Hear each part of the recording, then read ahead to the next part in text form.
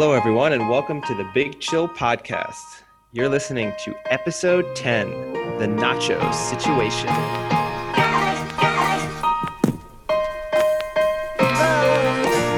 Good evening, boys. Let's get right into it for today, and I guess start with the big news story, not even just sports story of the day, and that's the Milwaukee Bucks boycotting their playoff game last night in response to the shooting of Jacob Blake. And that kind of resulted in all of the rest of the NBA games being postponed, WNBA games being postponed, Major League Baseball games being postponed. Osaka dropped out of the tennis tournament, and now even hockey today has postponed their games. So let's kind of get right into it. I guess just discuss what we kind of want to get off our chests and see what everyone has to say. So let's start with Eddie. Yeah, it's been an interesting one. In many ways, I guess I'll start off by just saying, obviously, kind of appalled by, when you watch the videos of the Blake shooting and all the other shootings that have happened in recent weeks and months and years. The more and more you see of them and the clearer the footage is, it's just awful. And so there's, that's kind of the starting point in the sense that you can understand the reaction from everyone in Wisconsin and in the community and everyone in the US and all of the players. I 100% understand why they are so appalled and so desperate to see change. At the same time, I give the players a lot of credit because people have been critical of them for just wearing T-shirts and not really doing anything, and just taking a knee. And I don't mean that in the sense that I've been one of those people, but just in a way of saying, right, this is good. You're making your kind of public stance, but you're not really doing anything about it. And the Bucks players, and then all the subsequent players, on other teams and in other sports, deserve credit for the fact that they've actually put their livelihoods on the line in a sense to make a political statement. I mean, the Bucks, based on everything that's come out, they made this decision without speaking to anyone. So there was every chance that the NBA could have turned around and kicked them out of the playoffs. They could have just said, well, you forfeited this game, and if you forfeit a game in the playoffs, you're out of the playoffs, so you're gone. There was a possibility that could have happened. So they deserve credit for that for sure. Yeah, I mean, I agree. I really respect what they did. I thought it was very strong statement for them to kind of make the decision without even bothering to check and see, what the repercussions would be. I give them a lot of credit and a lot of respect for that. And I think you can clearly see that it was well respected, amongst the US, where as soon as that happened, you got all the other leagues like the MLB, some of the teams chose to protest their game and not play. Osaka had dropped out, but now apparently she's back in the tournament. But she had kind of done a similar thing. And, even to see a league like the NHL, which I think initially last night and this morning, they were kind of just going to pull a moment of silence or respect or something on the big screen.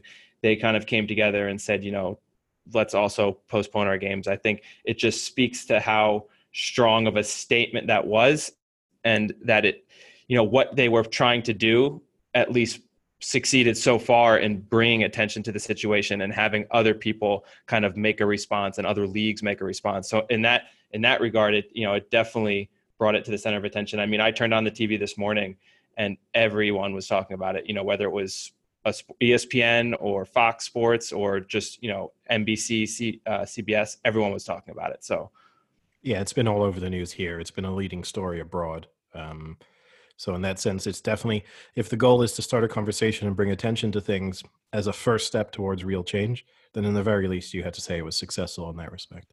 And the thing is as well with it is that this hasn't come out of nowhere. Like, this has been constant for a long period of time. A lot of superstars within all the American sports have been screaming for this kind of social change from a grassroots level right up to kind of changing the perceptions within like governmental organizations and the police. And I can't remember who put it on their Twitter, but a lot of people within the NBA were saying that, we've asked for this change, we've pleaded for this change, people have died for this change, people have protested, had their lives upheaval for this change, and then here it is happening again. So it's kind of like, well, you've heard our cries, you've heard our pleas, and the focus today isn't going to be on basketball. It's not going to.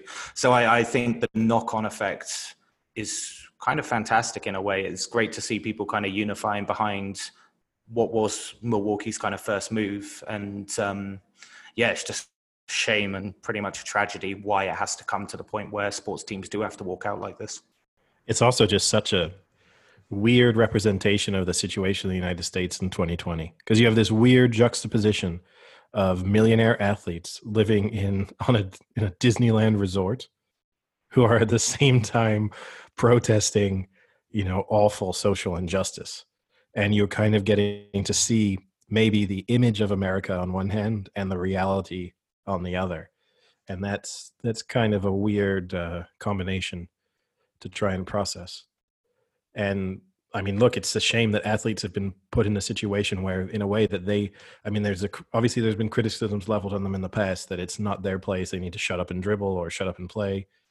But the reality is that no one else is really doing anything, sort of substantive.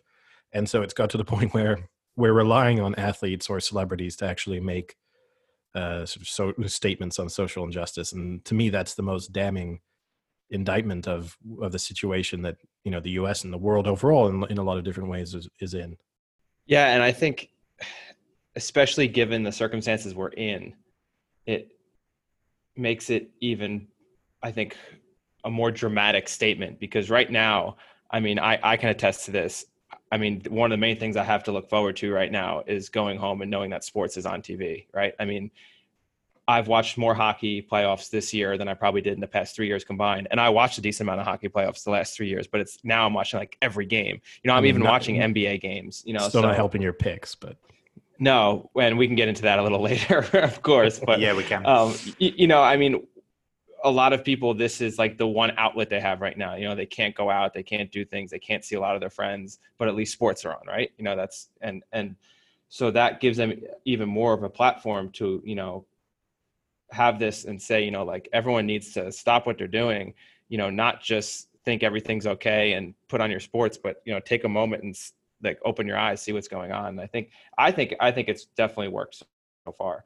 And the interesting part is a lot of criticism, I think, would come from people saying, oh, well, you know what? They have guaranteed contracts. What does it matter if they miss the game? It doesn't matter. But most of them were ready to just forfeit the season. And if they forfeit the season, then they're losing salary. They're losing a proportion, and they're potentially affecting their salaries in the next few years, because that would cripple the NBA. I mean, you would lose a ton of money if they just stopped the playoffs. So, I mean, the fact that they were that willing to go that far, and I think as of now, they've voted to resume the playoffs. But that could always change. But there were teams in that vote that voted to not resume the playoffs. So, they were ready to go that step and sacrifice their money and their lifestyles, for getting the message out there. And I think that, you can't discredit them or knock them for that. Yeah. I mean, the only criticism I have of it, and it's not a criticism of this specific action, it's just in the context of what happened basically a year ago now almost, which was when Daryl Morey, the GM of the Rockets, came out and spoke out against the Chinese government's actions in Hong Kong and in support of the anti-government protests in Hong Kong. And the NBA punished him, and a number of high-profile executives and players, including LeBron James, came out and were critical of him, basically telling him to shut up and do his job, and that he was misinformed and didn't know enough about the situation to comment, and that it wasn't his place to comment. My only criticism of them is you can't have it both ways, in the sense that, I'm all in favor of them making political statements and protesting. And I think this is a total act for good, but they can't just pick and choose when it, and also I understand the fact that a certain cause is going to speak to you more than other causes. And in this case, it's a cause that really touches, where people are from. It's, they're virtually all American. So these are, communities in which they will have grown up. So it's different than picturing the situation in Hong Kong, but there needs to be some consistency there, in the sense that you can't just, you're afraid of losing Chinese dollars, so you're not going to say anything about that. But in this instance, you think it's right. Your kind of responsibility to speak up. That would be my only slight criticism of them. Did the guy have any connections with the kind of Hong Kong situation? Was there any sort of personal connections or anything? Not really. I mean, I guess at most, you could say that the Rockets have had one of the most high-profile Chinese player ever in the NBA.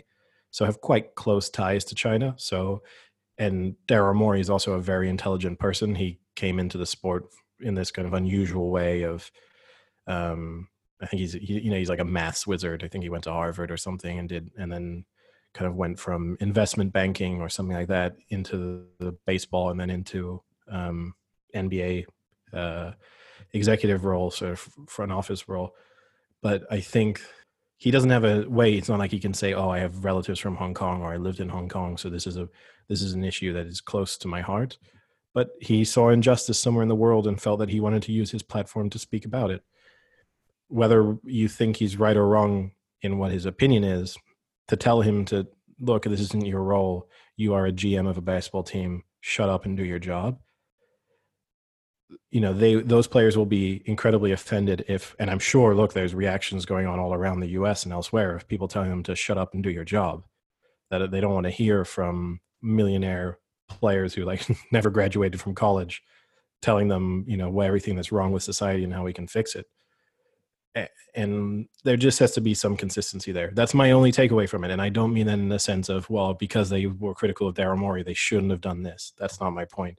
It's just I hope that the next time a Daryl Morey-like situation comes around, that they can think, even if this issue isn't personal to me, and even if I don't want to comment, this person should be allowed to do so. I guess one of the stories that kind of gets pushed into the back burner with all of this that was going on was the report from the Washington Redskins, which is also a not so great look and situation for a sports team. I don't know if you guys saw that. The Washington football team. The Washington Peeping Toms, actually, maybe is a more accurate term. So I don't know if Sam knows this, or for those who don't, there's a report that just came out that about 10 years ago, there was a video created during a cheerleading photo shoot where you can obviously understand during a photo shoot, there's going to be a lot of changing going on. And there's always the unwritten rules with photography that, people are going to be naked. Don't take pictures, don't distribute those pictures. But supposedly, and now this is where it gets tricky, is that Dan Snyder, who's the owner of the Washington football team, says that he has no knowledge of this and didn't even know the video existed. But supposedly he was the one who requested or received a video that was made by executives of the team of basically them filming during the changes and the bikini slips and things like that. And they put together a video and gave it to him for him. And now he's denying all of this. And it's just, this is the Washington football team is on a very, very downward spiral right now. So that was, and I think they might actually be lucky right now because this is kind of pushed to the side where this would be a huge story had it not been for the Milwaukee Bucks. Oh yeah, they're definitely doing a good job. If they did decide when they were going to release this, if they had some control of it, they're doing a good job of burying it in a news cycle. I mean, the difficult part about it, and I'm not doubting it in any way, but Dan Snyder's reputation is so bad that I think you could almost say anything about him, and I would kind of slightly believe it. I wouldn't rule it out. And so this story, as pathetic as the whole sort of, I mean, not to downplay this kind of how hurtful or damaging it would be, or upsetting to the people involved, but it's just pathetic. And you have to wonder, why would you want to see it in the first place? That I don't get. That's the mind-blowing aspect of it. How exciting would it be to see a bunch of cheerleaders changing? I mean, especially when you're a billionaire. It just doesn't make any sense to me. Well, Eddie, what's the benefit of going to a low-end massage parlor to get happy endings on videotape and then not getting the tape released? Maybe it's an NFL owner thing. Maybe it's a requirement. Maybe that's why they rejected Trump all those years ago when he tried to buy the Bills. They were like, no, your sexual misconduct is not on. Is it high enough? It's not on a level. And he was like, oh, I'll show you guys. I gotta up it. You guys are gonna regret this one. I'm the best that never was. What I found weird about that though, Frank, was the way you directed it at Eddie. I was almost believing that this was specific to Eddie. So Eddie had actually been to like a low-end massage parlor. Yeah, no. I mean, here's the difference too, is Dan Snyder, whatever he's doing, filming cheerleaders, doesn't help the Washington football team win. Whereas every time every time Robert Kraft goes off to get a hand job in a weird massage parlor, the Patriots win the Super Bowl. So if that's the price of winning a Super Bowl, Robert Kraft needs to go. It's cause and effect. It's cause and effect. Yeah, he needs to keep going. He's going to be raw by the time he dies, but it's worth it.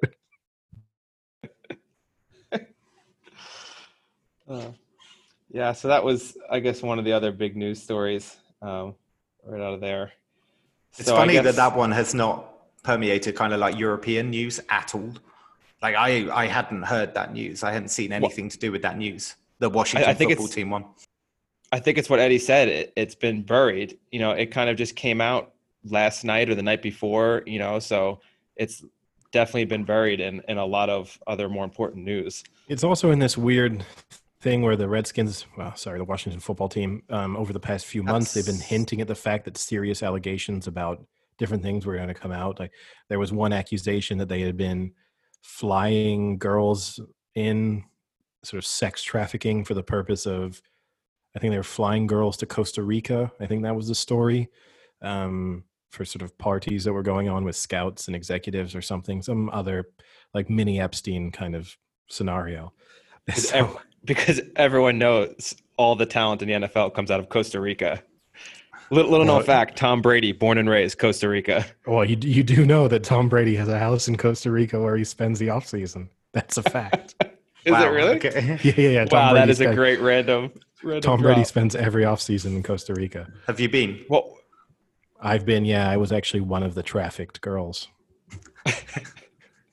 This is it's a little bit upsetting, but I mean, I guess I'll use this podcast as a way to tell my story. But yeah, 15 years ago, life was very different for me. He has a house in Costa Rica? That seems strange to me because isn't Giselle Brazilian? She's Brazilian, right? Yeah. But he's then allowed when he goes to Brazil, he's allowed to own houses elsewhere. Like it can't be Brazil well, or maybe America. He has multiple, but I think if you're going to have a Central South American house, wouldn't it Brazil with her family make more sense? Well, I guess there would be two reasons, maybe three reasons not for that. One, every time he goes to Brazil, an embarrassing video comes out of him of him jiggling at Carnival. So he probably doesn't want that happening anymore. Two, Brazil's not very safe at the moment, so I'm not sure if Tom Brady wants to go and spend his downtime and end up getting shot. And three, I would guess wait. It's not like as if Costa Rica is the most protected and pristine country in the world. Oh, it doesn't have an army. Brazil is much more dangerous than Costa Rica, without doubt. Raise your hand if you've been to Brazil. R.I.P. to the person who was supposed to be the fourth co-host on this show, but fortunately he made a trip to Brazil a few months ago and he never came back. If only he had gone to Costa Rica, in fairness. I tried to convince him, but he wouldn't. He said, Frank says Brazil is safe. He says it's good to go. He went during the Olympics, and everyone knows that's the most dangerous time to visit a country. So if he survived the Olympics, I'll be fine now. Yeah, the worst thing we got in Brazil was the meat sweats from doing the Brazilian steakhouses. Is that what they call it? How much medication? That's what it started with. How much medication do you have to take to get rid of the meat sweats? Is it an ointment or? It's a lifelong prescription to Preparation H wipes. Oh, okay, that's not so bad. Worth it. They're expensive. They add up. Well, you know what? Let's use this as one of our opportunities. Hey, anyone who out there who makes Preparation H wipes, if you want to sponsor the podcast, we've got one co-host who will give you rave reviews if it works. We love it. Actually, it was one of the things when I moved into Arizona, someone told me, I was like, oh, what do I got to know? What do I got to do? And he was like, listen, you're going to be eating Mexican food like 5 times a week now. Invest in a good set of wipes. And that advice has just always stuck in my brain. Good friend. Interesting. That's a real conversation stopper, I've got to say. Yeah, I don't really know where to go from here. It's damaging. Don't flush them down the toilet, though. Let's try and move away from that particular imagery. And I guess speaking of athletes and police brutality, we can talk about an English footballer who's got himself into a little bit of trouble on holiday. That was a Probably should have gone bridge. to Costa Rica. if only Harry Maguire had gone to Costa Rica instead of Greece. I think he said that in his interview as well. He was like, I really regret going to Greece now. I hear Costa Rica is super safe. But the Harry Maguire thing has kind of dominated the headlines over here as well. So can you explain it? Yeah, for anyone who doesn't know, he about a week ago, I think it was, that it happened. He basically got into a legally speaking, an altercation with the Greek police, and then was subsequently arrested and recently had a trial and was given a suspended sentence of, I think it was 21 months. It was just under 2 years. And as a result of that, he's obviously been withdrawn from the England squad as well. But it was kind of interesting. Lots of memes going around about it. But fundamentally, Harry Maguire just did an interview with the BBC today, I think it was, where he actually broke down, and he was basically saying, like, he tried to run away with a handcuff on, and like he got told that he was thrown off the bus and they hit him in the legs and all that. And we were saying just before the call that it's kind of like, well, you must have done something wrong. It's not like the police would just randomly do this and pick you off. They must have done something, because he's refusing to apologize to anyone. He's saying that he's done nothing wrong. And I just find that slightly hard to believe. For me, the thing is, even if you haven't done anything wrong, to not even be able to say, look, I regret the fact that I put myself in a position where this was able to happen. That's the mind-blowing aspect. Even if you say, okay, I wholeheartedly believe that I didn't break the law, that I didn't do anything and I'm being accused of, you would in the very least say, look, as Manchester United captain and as an England player, I should not have put myself in a situation where this could have happened. I should have been more sensible than that. And to throw into the fact too, it's not just, he wasn't the only one who was convicted of it. His brother was also convicted, and one of their sort of childhood friends who was on holiday with them as well, I think, he was also. So it's all three of them have been found guilty. So I'm confused. He was on a bus, and according to him, he gets kicked off the bus, and all three of them get arrested for no apparent reason. So apparently they got kicked off the bus, and apparently the police were unmarked as well. So they weren't wearing police clothing, and they didn't identify themselves as police. And apparently, according to Harry Maguire, they were telling him that his career's over.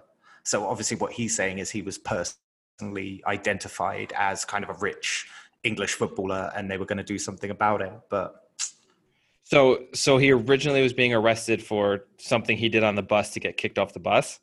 Yeah, which leads us to the real question: why is Harry Maguire riding a bus? Sure, it wasn't a party bus. Maybe, but even then, get a private one. It was a group minibus. Maybe it was a private party bus. Was he in an Uber pool? He's very responsible with his money. I mean, it's true. It's the things we say all the time about athletes that I don't get. Like when athletes get caught drunk driving or something like that, why are you ever driving? You make $20 million a year. You buy these expensive mansions and all these other things. You can't just invest a little money in an Uber. Well, this is the point. I mean, let alone a personal driver, but something where you're not the one driving. I mean, the best of that was Hugo Lloris, right? Who, not that it's funny that he was so drunk that he couldn't really properly operate his car and was driving himself home because something awful could have happened. And fortunately it didn't. But the fact that he got pulled over by the police and then proceeded to throw up while they were speaking to him, and he threw up just in his car while they were speaking to him. I mean, there must be that must be the moment when you realize there's no way I can save this. Yeah. In terms of like serious drunk driving, vomiting over someone is probably the more comical way of it happening. Okay. Yeah. We're going to make you take this sobriety test. Never mind. We don't need to make you take that test. Waste of a test. Yeah. You have just revealed the recent contents of your stomach all over your passenger seat. But so Frank, he was convicted of four things. He was convicted of four things. So they were repeated bodily harm. This is my favorite because obviously he's saying he's done nothing wrong. Attempted bribery, violence against public employees, and an insult after arrest. So it's kind of like you've done something wrong at some point during this process. I mean, two of them I will let him off for. Because if I were the Harry insult Maguire, after arrest. insult after arrest. Yeah. If I'm getting arrested and you're just like, oh, you fucking idiot, I fine. mean, If that's getting you in trouble, fine. he's a And European then football player. He's used to that. He gets a yellow card and just screams at the ref for tells the 30 referee minutes. to fuck off. Exactly. Yeah. So that's the same thing happened. He gets handcuffed. He tells him he's fucking blind. Yeah. He called for VAR. But then We talk about that bus driver. He didn't do it. You can imagine him just like looking off into the distance and doing the square like kind of VAR decision. Yeah, and then he realized that unfortunately the Greek police were using the same VAR system as the Champions League, and so he was not going to be saved. There was no review. There was no nothing. And I'm assuming the second one you're letting him off, Eddie, as attempted bribery. Yeah, because I think if I were Harry Maguire and I did get arrested, I would definitely say, hey, if I just slid you 10,000 euros, would you let me go? Can you slide someone 10,000 euros? If your hand's big enough. Well, no, it's less to do with the actual size of the hand. It's more to do with the fact that would you just have 10,000 euros on your person? If I were Harry Maguire, 100%. If I'm Harry Maguire, no, that's too traceable. If I'm Harry Maguire and I'm out in Greece, walking around with at least 50,000 in cash on me. Here's the other thing I think that's funny about that. Maybe I'm stereotyping a little bit, but if there were a European country's police force that I feel could be easily bribed, I have to feel that Greece is up there. This is kind of interesting. So off chat, Eddie and I were talking, and we were kind of saying that most European Union police forces, you would have to feel there's a level of respectability, but maybe Greece would be up there for me. If I was going to like pick out the 28 countries, I think Greece would be top 5. My question was more, Harry Maguire said that as he was getting handcuffed, right, that he wasn't sure that they were actual police officers. That was his doubt. And my point was more like, could you imagine getting arrested in the United Kingdom and thinking, I don't think these guys are cops? Like, I can't imagine that scenario playing out. In Greece, I still think I would never really think that, but there might be an element in the back of my mind that thinks these guys are, it's a gang pretending to be in an unmarked police car and I am getting robbed. But what about Brazil? Oh, Brazil, I'm not stopping. Oh, no, I'm not stopping. I just keep going. Costa Rica, I'm just sitting on the beach in paradise, so I've not even seen a police officer. But surely the courts would have verified like these policemen or women's identities. Like that must have been some part of due diligence here on this trial. No, obviously they are. No, wait, Sam, no, obviously they are police. Are they real police? We still don't know. Stay tuned. But yeah, that's what I don't get about it. It's like, because he's very adamant and he's saying like, I apologize for putting Man U, the fans, I apologize for putting so many people through this, but I've done nothing wrong. And he even said like, I apologize for putting my family through this. It's like, well, 2 of them are in jail with you for this. It's at some point you must have, because also insult after arrest, getting arrested and feeling aggrieved about it, you would probably swear. So let's just say that's fine. But attempted bribery, if you've done nothing wrong, you can't be offering someone money to stop the situation. That just isn't a good look. Yeah. So I don't get why. I still don't get, has it just not been released yet what he did to start being this whole arrest? I mean, eventually it's got to come out. Right? I haven't seen I don't know what the legal system is like in Greece as to whether those. I think the legal system has to say like, this is why we're arresting you. I'm sure they've said you've been arrested. I'm sure they've said. Well, they've said the charges, right? I don't know if the like specific details surrounding what happened on the bus or what happened with the police force. I don't know if those will ever come out. But obviously, the charges are public knowledge and clear.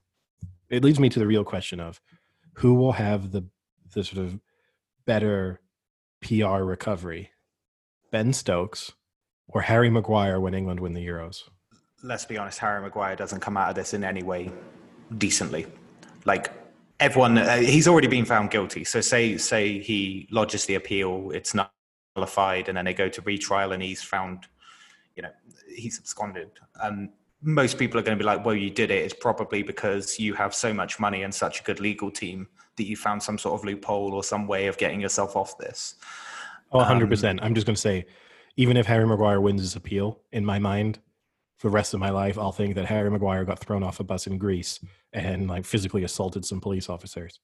That's just, there's no, it doesn't matter if the Greek authorities come out and say we got this mistaken identity, we got this 100% wrong. I'll just think, well, Harry Maguire, they've pulled some strings here. And I'll probably think that, oh, Manchester United are going to end up playing a preseason friendly against Olympiacos a few years from now. And this is all why.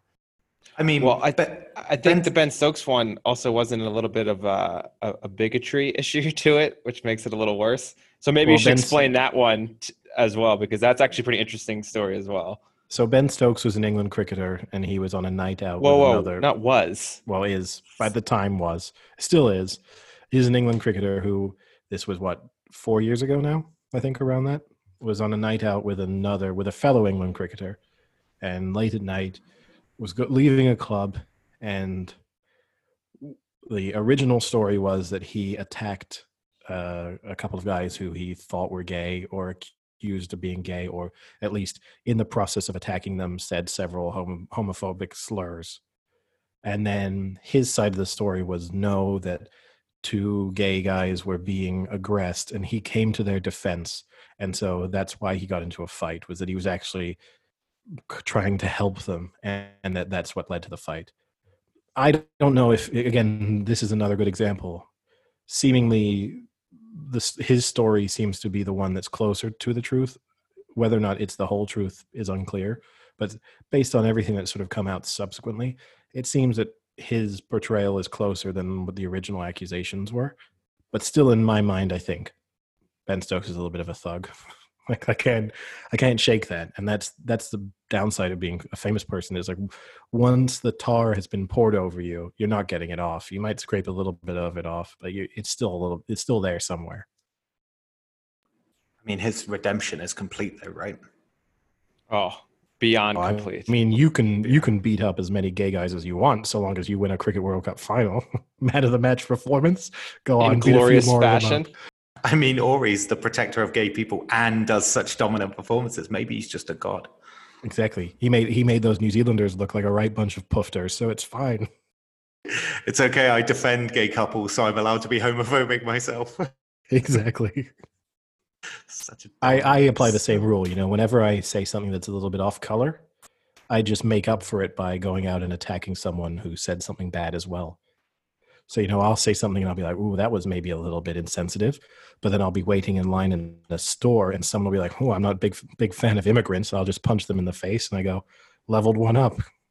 Karma balanced. You would be the most confusing Punisher ever, type of character, because no one knows what you're going to do next. Like, most people go after people that commit pretty heinous crimes like rape or something like that. But you'll just level out your problems.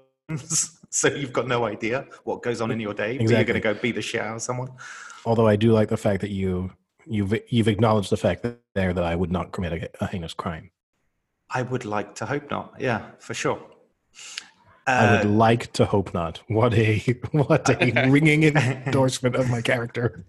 Well, speaking of Greece, which is known for its calamari, I think we should go to a nice Sam the Squid update.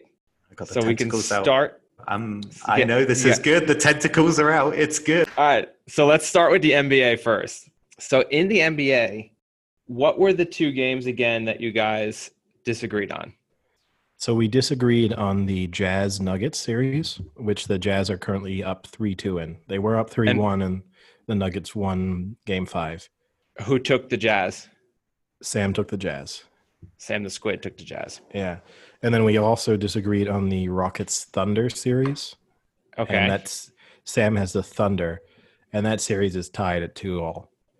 So right now, Rockets were up 2-0, but have the wheels have come off slightly on the Houston Rockets. So those are the only 2 you guys had separate. So the Heat, the Celtics, and the Raptors all swept. So you guys all got those right.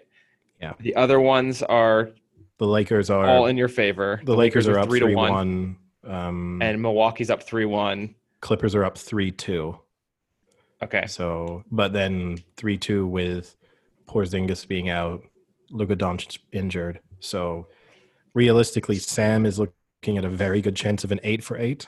I mean, I also have a chance for an 8-for-8, but I would assume the Jazz Nuggets series it's really hard to call. But it seems like the Nuggets, in order to win, require sort of a superhero effort from both of their superstars.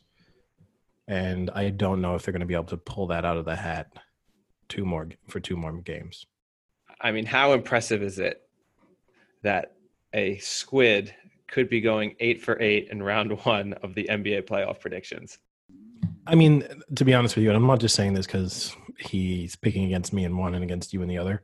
I'm more impressed by his NHL picks just because in the NBA, which we kind of acknowledged before he made the picks, there was at least some name recognition there. There was, like, he wasn't going to pick against the Lakers, and the Lakers happened to be the 1 seed. You know, he knew the Celtics and stuff like that. So there's an element there that at least the teams that Sam could recognize were also good. The NHL success is more incredible because that's just random luck. Yeah. So for those unaware, Sam came very close to beating me in round 1 of the NHL playoffs and almost taking NHL off the podcast board for life. It was a very valiant effort for the Squid. And we've gone again for round 2. Although I will say there was no agreement as if I lose round 2 that we don't talk about hockey anymore. That was never agreed upon. No, but there's one thing I will say. I will say this: you've got to stop saying that teams will sweep. Yeah, every time you've claimed, you've several times, it's your hockey knowledge is taking a hit anyway because of the fact that you're being beaten by, or having a tight contest with a guy who literally wouldn't know which end of the stick to hold. But the fact that you come on. He wants to save his one for later. Yeah, it's a 50% shot, right? I can't set myself up, and I also made some slightly homophobic remarks earlier, so I don't want to make it seem like I'm a complete bigot. Just to be clear, these are all jokes. The other thing I want to bring up about Sam. Just to be clear, Frank, every time you declare, well, this series is over, well, this is going to be a sweep, well, they have no chance, instantly that team crushes the other one. Yeah. Well, I'm just giving you guys great bets, and you're not taking them. I mean, whose fault is that? But the thing I will bring up is the most famous hockey podcast that is on right now. Sam beat all 3 of them in their picks in round 1. They went 3 for 8, 3 for 8, and I think 4 for 8. And Sam went 5 for 8 without any hockey knowledge. He beat 3 people whose life's work is a hockey podcast. So it's pretty impressive. Are we talking about Spit and Chicklets here? Yeah. Can we like retweet this, or send them a tweet to explain that you should listen to Sam the Squid? We officially declare war on the Spit and Chicklets podcast, and we're coming after you on social media. Yep. I like it.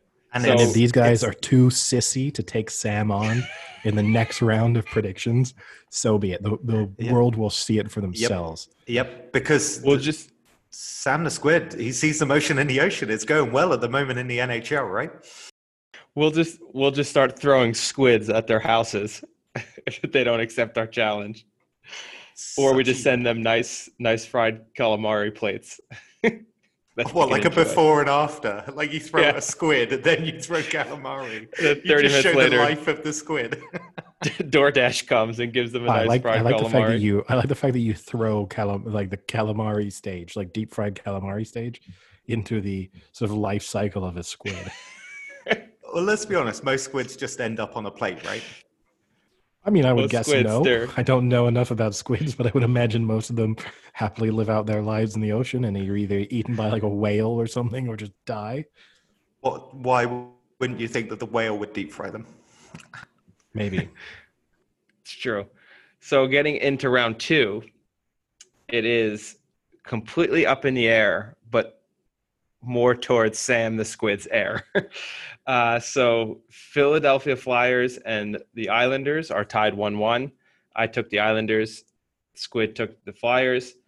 Tampa Bay, Boston. I took Boston. He took Tampa Bay. Tampa Bay is up 2-1 in that series, and they looked dominant last game. 7-1 if I saw him right.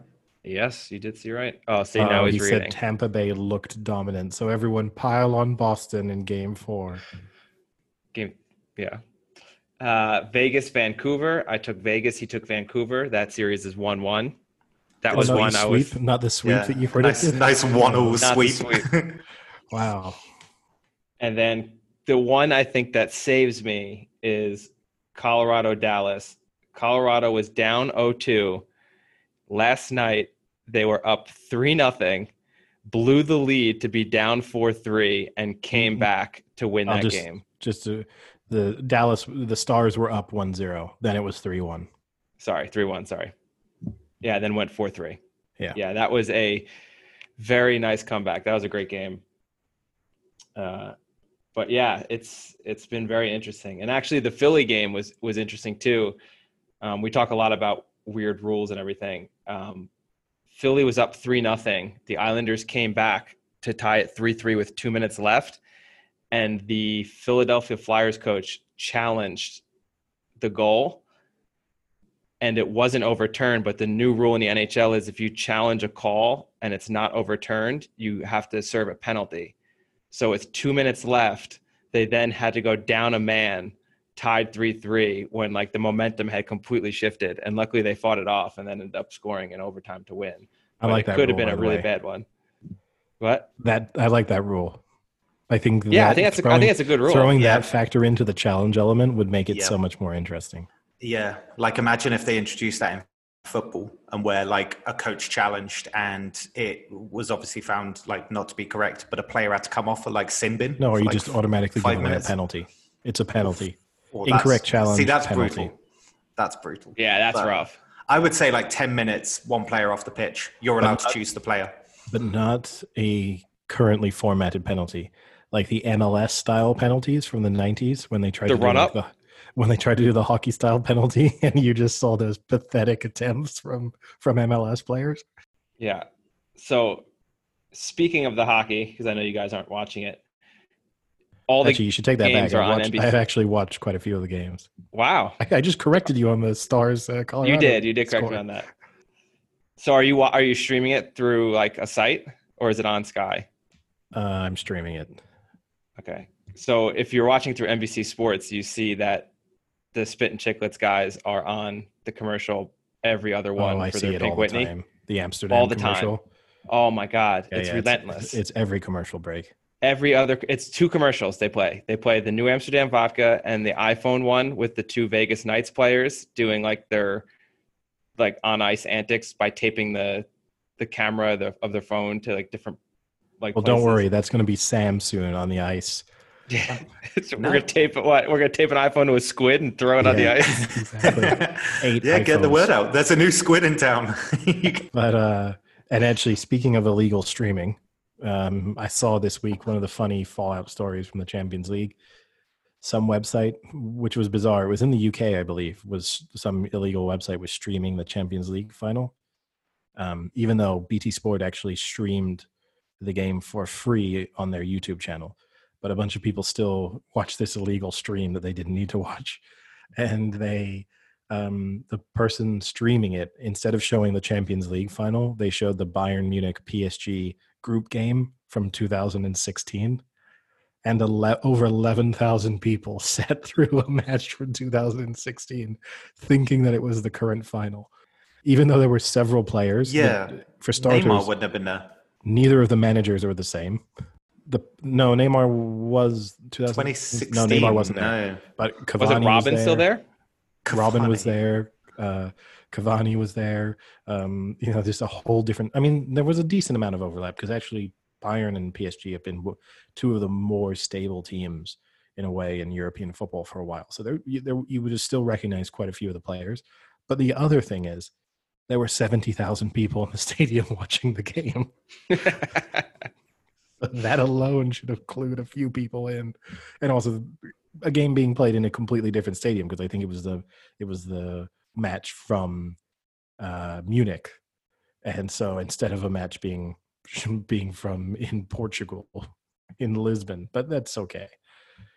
Speaking of which, are a bit simple. Speaking of which, did you see that in the UK they're trialing crowds at sporting events next month? So you've got for the St. Ledger in what is it, Warwick and Newmarket. They're trialing crowds. I think it's like 3,000 and then 6,000 for like the last couple of days, but also like Brighton are trialing For horse racing. for their like you're saying. pre-season. Yeah, that's horse racing, the St. Ledger. And then Brighton in football are trialing it for pre-season friendlies. So it's good to see it all kind of waking up again. All I can say is, as someone who lived in Warwick and who went to Warwick Racecourse on several occasions, a 3,000 person capacity for Warwick Racecourse is more than sufficient. It's mega. You sure it wasn't 30? I mean, yeah. What, 30,000? 30,000? Honestly, just 3 people some days was a good turnout. But yeah, it's good to see. It'll be good to go to Newmarket for actually. Well, that actually kind of ties in to the reason I brought up the New Amsterdam commercial. Is obviously the Spit and Chicklets people have made their own alcohol, the Pink Whitney, which is like a pink lemonade vodka. And they say it's the greatest thing to drink during the games, blah, blah, blah. It's like the drink of the NHL. And now even some of the stadiums have made their own versions of it using the Pink Whitney and like a slushie and things like that. And it kind of made me think we could do a top 5 of what you guys think are like the go-to either foods or drinks for a sporting event. And that would be, one could be the actual sporting event, like if there was a specific one at a sporting event, or if you're just sitting at the bar, what's like your go-to thing that you're going to order watching a game at the bar? Okay. Well, while my brain processes that particular question, I will say you got to give the Spit and Chicklets guys credit for somehow turning basically a Bacardi Breezer into a manly drink that you should have during a hockey game. I mean, it is an incredible piece of branding. Have you had it? Is it any good? I've never had Pink Whitney. I've had it. Yeah, because I brought it. Frank brought it to Paris. And we took pictures of it in the Eiffel Tower, and they were actually put on New Amsterdam. It was pretty cool. But it's vodka that has a taste of pink lemonade in it. It's 70 proof vodka. So you can drink it on the rocks if you want. It's not that great, but if you mix it with soda, with club soda, it's good. It tastes decent. Oh, I remember Bacardi Breeze has been weaker than that though. I was once kicked off of my high school football team for drinking a Bacardi Breezer. Why? Because of the drinking or because it was a Bacardi Breezer? Because of the drinking. We signed a high school sporting you were on contract. Land Rollers? Yeah, no, this is pre-Land Roller days. Maybe me opting to drink a Bacardi Breezer was an indication that the Land Rollers weren't too far off. But we had to sign a contract saying that we wouldn't drink alcohol during the sports seasons, and obviously that rule was regularly broken. And because we go on these weekend-long away trips during the regular season, and we went to a visiting team, and the host. So we'd usually have 2 or 3 of you would stay with one of the host families, one of the opponents that you were playing against, and our host family, the guy took us out to a bar, and we stayed there. We had a curfew of 10 o'clock. We got home by 9:45. I had, I think, 2 Bacardi Breezers, so I was in no way in a state. We then played the next day, won convincingly. Monday morning, turned up to school, and then the head of upper school told us to stay in. Anyone who had been on the trip to stay in the after assembly, and then proceeded to tell us that one girl had gone on the trip and had reported to her family that everyone else had gone out drinking, but that she was good and she hadn't done it. And then her parents had called the school and said, our daughters just told us that everyone on this trip is out drinking. And so then the school told us, like, look, if she's told us all the names of everyone who is out. So everyone who's on this trip is going to get punished if you were out drinking, but your punishment is going to be less significant if you come forward, and you have until the end of the day today to come forward.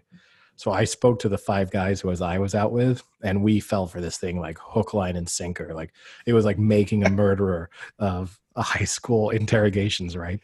You Spartacused it. Yeah, we were like, well, we're definitely going to get caught. So what we'll do is we'll come forward and confess, but we won't implicate anyone else. We'll just say what we did, and we won't if they ask.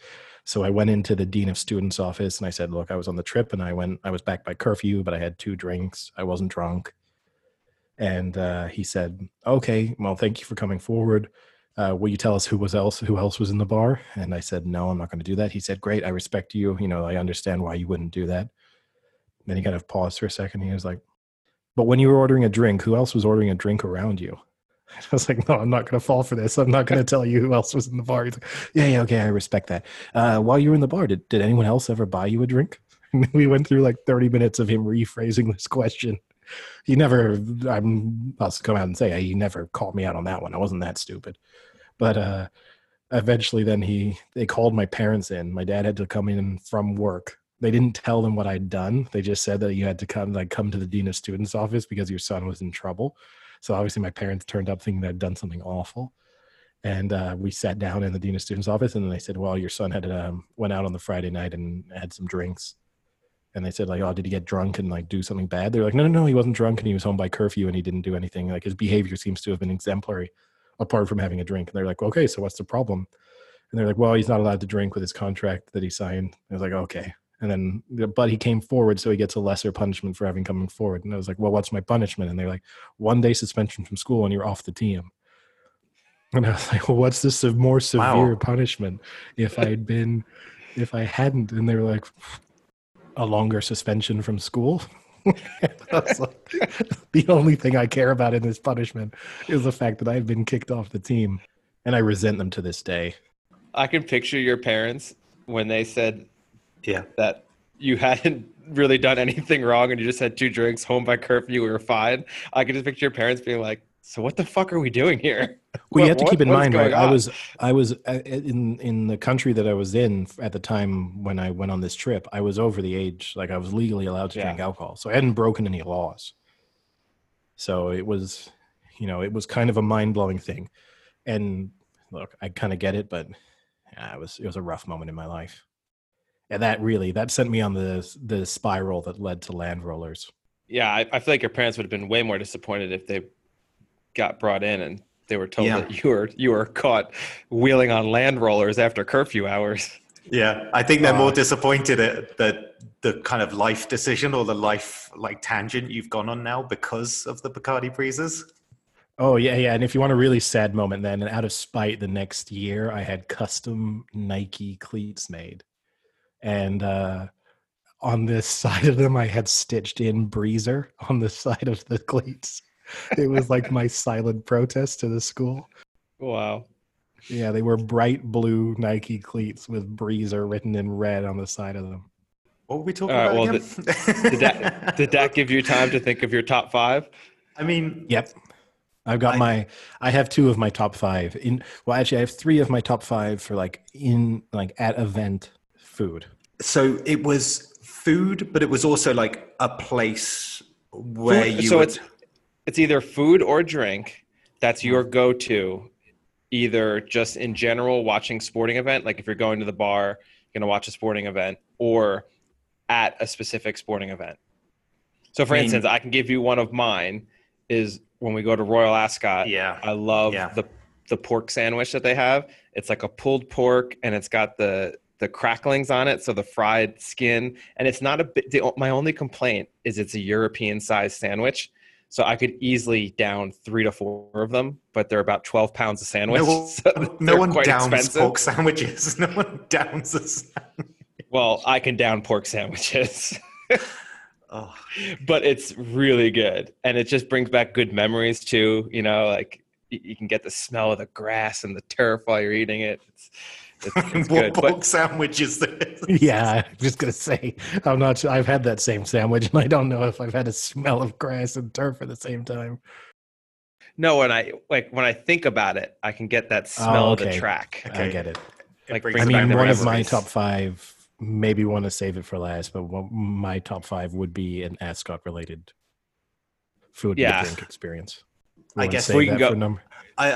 We could do it now because it's just I'm already thinking about it. We do it because so happy. We might even just go off on a tangent here. Yeah, I mean, there's a pub just outside Ascot Racecourse, and I think it's called the Stag. The Stag. And it's a tradition of ours that for the 2 days of Royal Ascot that we go to, we always pop in there after the races for at least one day. And in their beer garden, They have a bar, an outdoor bar that they have, and then they, in addition to that, they start sort of grilling burgers and stuff and selling those. And a burger, I think, is £5 normally, and then they they sometimes have these like other deals. So they had 5 shots of 5 Jaeger bombs, was something weird. It was like £12.50 or something for 5 shots of 5 Jaeger bombs, and it started when one of us went up to order.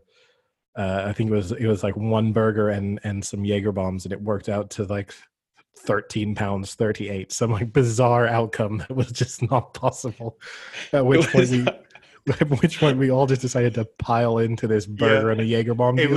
It was just amazing watching this guy who didn't have a till or any sort of like calculator. He was just taking everything by hand. I don't even think card was a thing like a few years ago.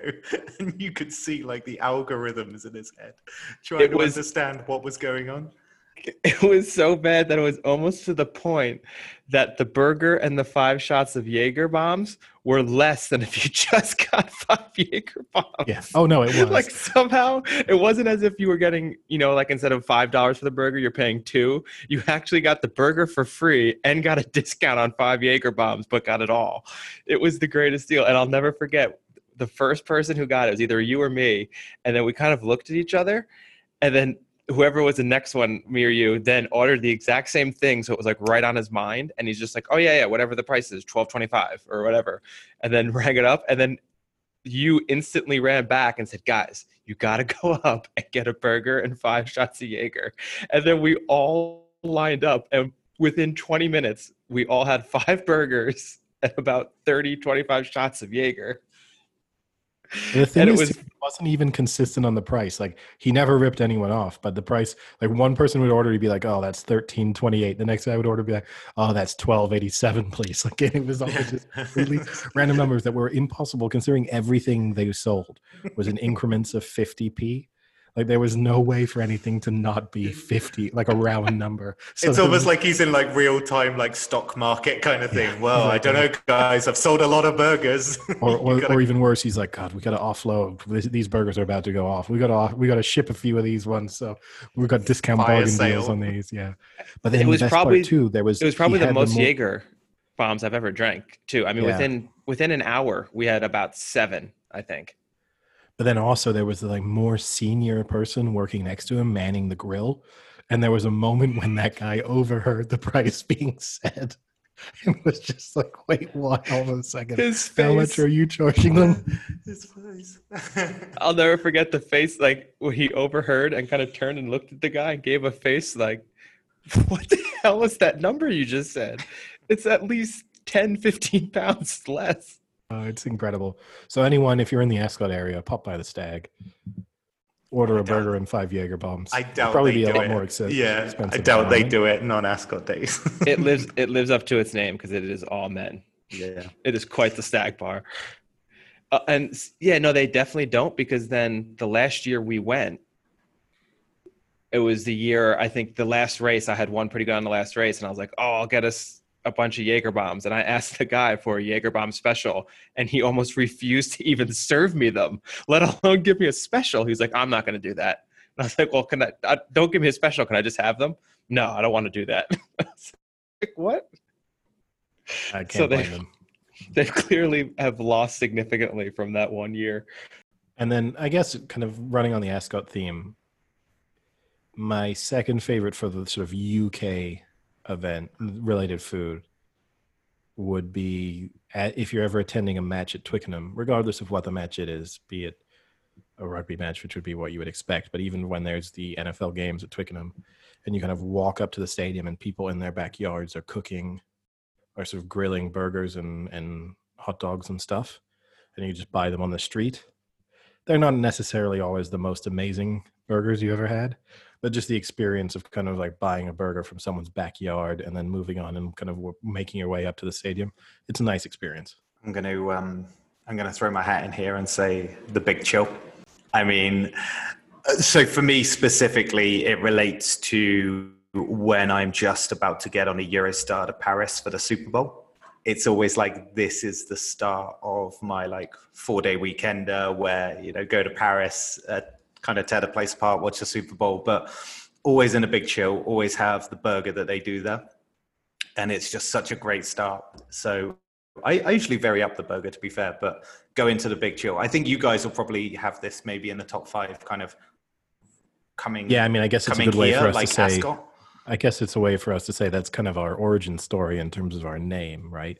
Yeah. Which is that traditionally in every trip that we take to England, like which usually happens obviously at least once for Royal Ascot every year, but also a few others for different sporting events and stuff, we always meet at the Big Chill pub or bar, whatever term it goes by, near St. Pancras. I know it's part of a chain, but there is one not far from the station, and we go there every time. And so that is the origin of our name, because it's where we often meet up and have discussions. But it is definitely, I know if I'm going to the Big Chill that a good sporting event is probably not far off. Yeah, for sure. I think for me, it's like Sam said, we usually go that first day we get there. So it's like the initiation of the start of Royal Ascot, or if we're doing, the last time we went was for we saw the Spurs and some other, what else did we go there for? We saw Spurs Southampton. Yeah. In the Premier League. We also did it for that. It's just like a good way to get it started. Good pub, good food, good beer on tap. That always has a good memory for me. I think incredible for me, atmosphere. Yeah, incredible until they go into a nightclub. I'll also say too that Sunday before Royal Ascot often coincides with like the U.S. Open in golf is often finishing up, and there's like a few decent horse races in France or something that Sunday before, and also every 2 years we either have the Euros or the World Cup going on, so you usually have a packed Sunday when we're there in sport, and then the anticipation of a good event coming up. So it's always good. Year. Yeah, for me too. I think definitely tailgating at the Giant games. I've been going to Giant games since I was 3-4 years old, tailgating with my parents. And my parents are part of this huge tailgate where it's anywhere from on an off day when the Giants are super non-competitive, so like the past 4 years, of about 40 people, to on big days, it can be anywhere from like 80 to 100 people at this tailgate. And it's usually about 8 grills long. So there's tons and tons of food, and some of the food like pork roll and cheese in the mornings. Pork roll is basically like a mix between bacon and ham, kind of really, really good. There's like garlic steak on baguettes. My dad will do these crazy, like high-end dishes, like filet mignon. We usually have lobster, clams, all this crazy stuff. So that's definitely one, I think. Other than that, I think if I'm at a bar, my go-to is always nachos. A good plate of nachos. And that's, I guess, the risk is if you get a shitty plate of nachos, it is so disappointing. Whereas wings, you can get shitty wings and they're still wings, but you get shitty nachos and it just puts a damper on the day. Yeah, I mean, when you're in the situation when it's someone who's literally just like microwaved some cheese over some tortilla chips, and then like lumped some like guacamole, like store-bought guacamole on top of them, and some store-bought salsa. 8-day-old meat. Yeah, it's a pretty bad experience. Yeah, and it's also just disappointing because you're right. You like anticipate like, oh, I'm going to a bar, nachos are going to be my order. Yeah, and I want like layers on those nachos. I want like the pile of nachos with the layers of cheese and things, not just one crappy top layer of cheese. Well, my bare minimum is that I shouldn't be able to make better nachos easily at home. Yeah, that's the thing. And that's what wings have going for them, right? Is I don't make wings at home. So even when they're crappy wings, it's at least like, well, I wanted wings and I got wings. True. But when you have, not that I regularly make nachos at home, but I know that I could go to a store and in 3 minutes buy the things I need, come home, microwave it, and they'll be shitty nachos, but sometimes they're better than what I would get in a bar because I at least bothered to layer it and like at least chose some decent ingredients to get involved in it. So now, are you guys a fan of like cheese sauce nachos or melted cheese nachos? I would always do cheese sauce if that's going, because to me that means that's an indication typically that the nachos themselves are going to be that one step up at a bare minimum. Cheese sauce is your step up of a higher class nacho. Yeah, I mean, I'm not talking Michelin starred here, right? I'm not like, well, as long as you can pour cheese sauce on it, it's classy. Michelin star nachos. I saw Gordon Ramsay make some the other day. Looked delicious. But no, they, to me, once you've gone, because that means they're not just like nuking it in a microwave. There's at least some effort going into it. So to me, when I see the cheese sauce option, that means that a little bit more thought is being put into the nachos that they're going to send out to you. And it also gives you the advantage that it seeps through. So even if they haven't, like they're not layered it, but the fact that it will run all through the nachos means that you don't just have a bunch of cheese right on top. That's a great point. So there's a bar here that I go to normally to watch most of the sporting events because they have tons of TVs, so you can watch multiple things at once. And they do pork belly nachos, which pork belly on the nacho is great, but then they do the cheese sauce, so you get a good hefty portion of cheese and pork belly. This is nice. When you visit in October, Sam, I'll take you to a place here that does good cheese sauce nachos. Yeah. What I hate is when the tortillas are stale and there's no real like crisp to them or anything. And you can just feel that all they've done is just heat up something out of a bag that's been like left open for like 2 days. And it's absolutely vile. It's so bad. Yeah, I mean, that's the frustrating thing, right? Nachos should be so easy to do at a like bare minimum standard. It's like a burger. When you have a bad burger, it's so disappointing because you just think to yourself, like, you almost have to go out of your way to make a bad burger. Like to make a burger that I really haven't enjoyed. Like, I'm not going to say it's going to blow my mind when I eat it, but the fact that you just haven't like reasonably well cooked, decent bun, that's all you need for me. And by well cooked, I don't mean like well cooked. I just mean done with an element of skill. Properly. Yeah. That's all I need to at least bite that into that burger and go like, this is fine. Like, I'm happy I got a burger. And then when those moments when someone basically just like slams your face into a dry patty and rubs it in it for 15 minutes, that is the experience that makes you just regret most of your life decisions. So speaking of the burger, I found a list of like the best stadium foods, and some of them are just out of the box crazy. But the number one for NFL stadiums is called the Gridiron Burger Challenge, and it is in the Arizona Cardinals Stadium. So I think the next time I go, I might give this a run. The only downside is it's a $75 burger. But if you eat the whole thing, I'm just going to say this, Frank. I haven't heard any of the details about what you're about to do to your body, but I'm going to tell you right now, $75 is not the only downside. You better have loads of those wipes ready. Yeah. In a stadium. Yeah. So if you might just eat it on the toilet. Yeah. To be honest, Frank, there is nothing classy about you eating a $75 burger. So you wiping your ass in the middle of a stadium is no change. I mean, I don't think it's doable. But if you get it in under an hour, you earn yourself a Cardinals jersey and a photo on the scoreboard. So here is the burger. Includes 5 1/3 pound burger patties. So you're looking at 2.6 pounds of burgers. 5 all beef hot dogs. 5 bratwurst. Wait, how are they layered? I don't get this. What? Hold on, let me finish it and then I'll show you the picture.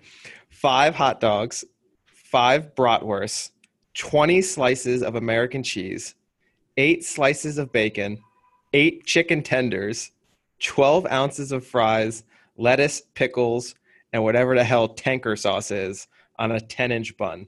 At least there's some lettuce in it. I mean, I'll say 2 things. Oh, God, the picture.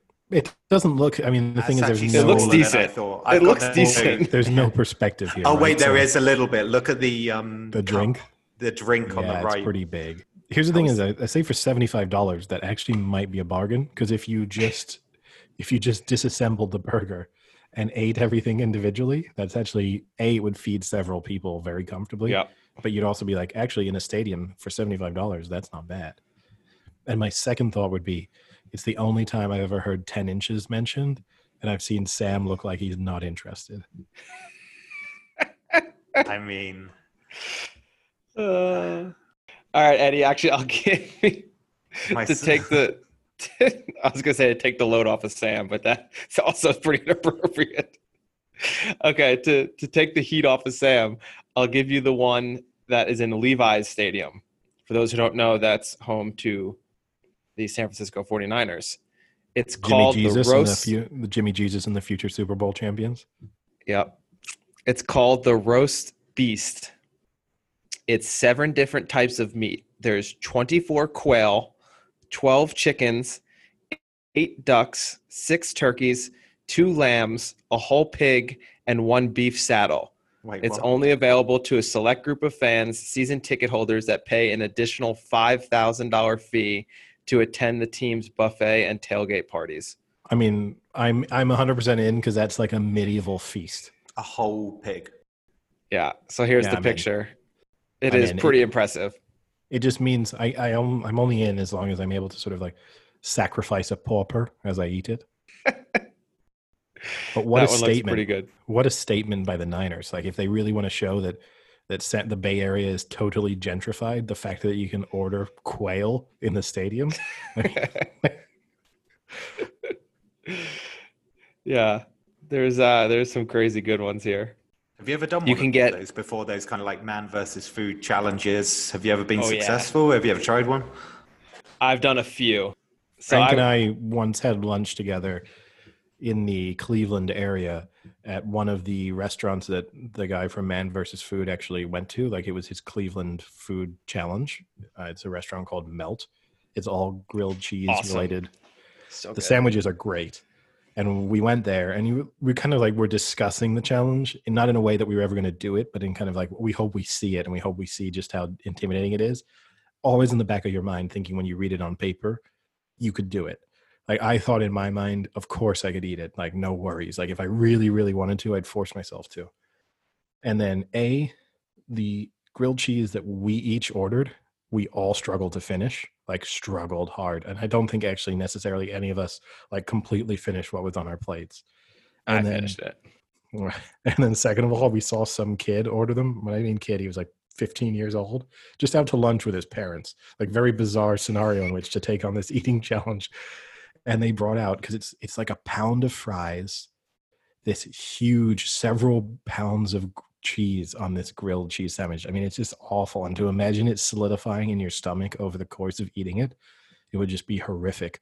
And then a bunch of coleslaw, I think that's what you have to eat. And just, it looked totally unattainable. And this was just like some skinny 15-year-old kid trying to take it on. But there was, once I saw it on an actual plate, it was one of those like, no way. Just couldn't do it. How did he do? Yeah, so it's a monster grilled cheese with 13 different cheeses, 3 slices of grilled bread, and a pile of hand-cut fries and slaw, over 5 pounds of food.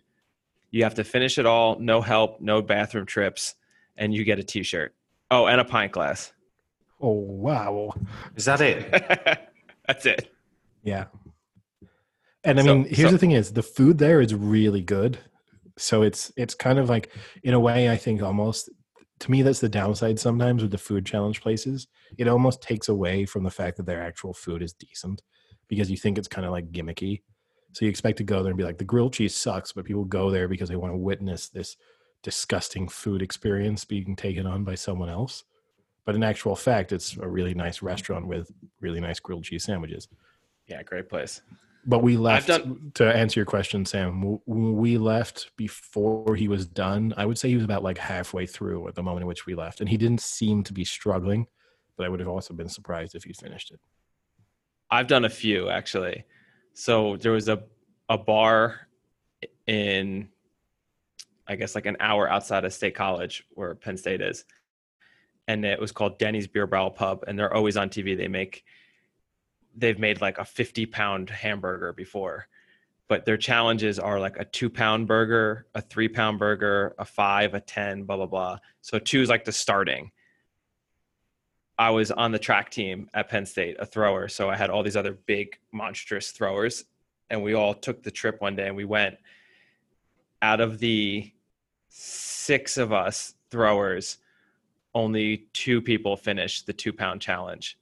I didn't finish it. I had about maybe like a fifth of it left. One guy finished it so quickly and then ordered fried ice cream afterwards. He was so not satisfied. The best part of the story, though, there was one kid who went, and he's not even like the biggest of eaters. Like I didn't expect him to be able to do it.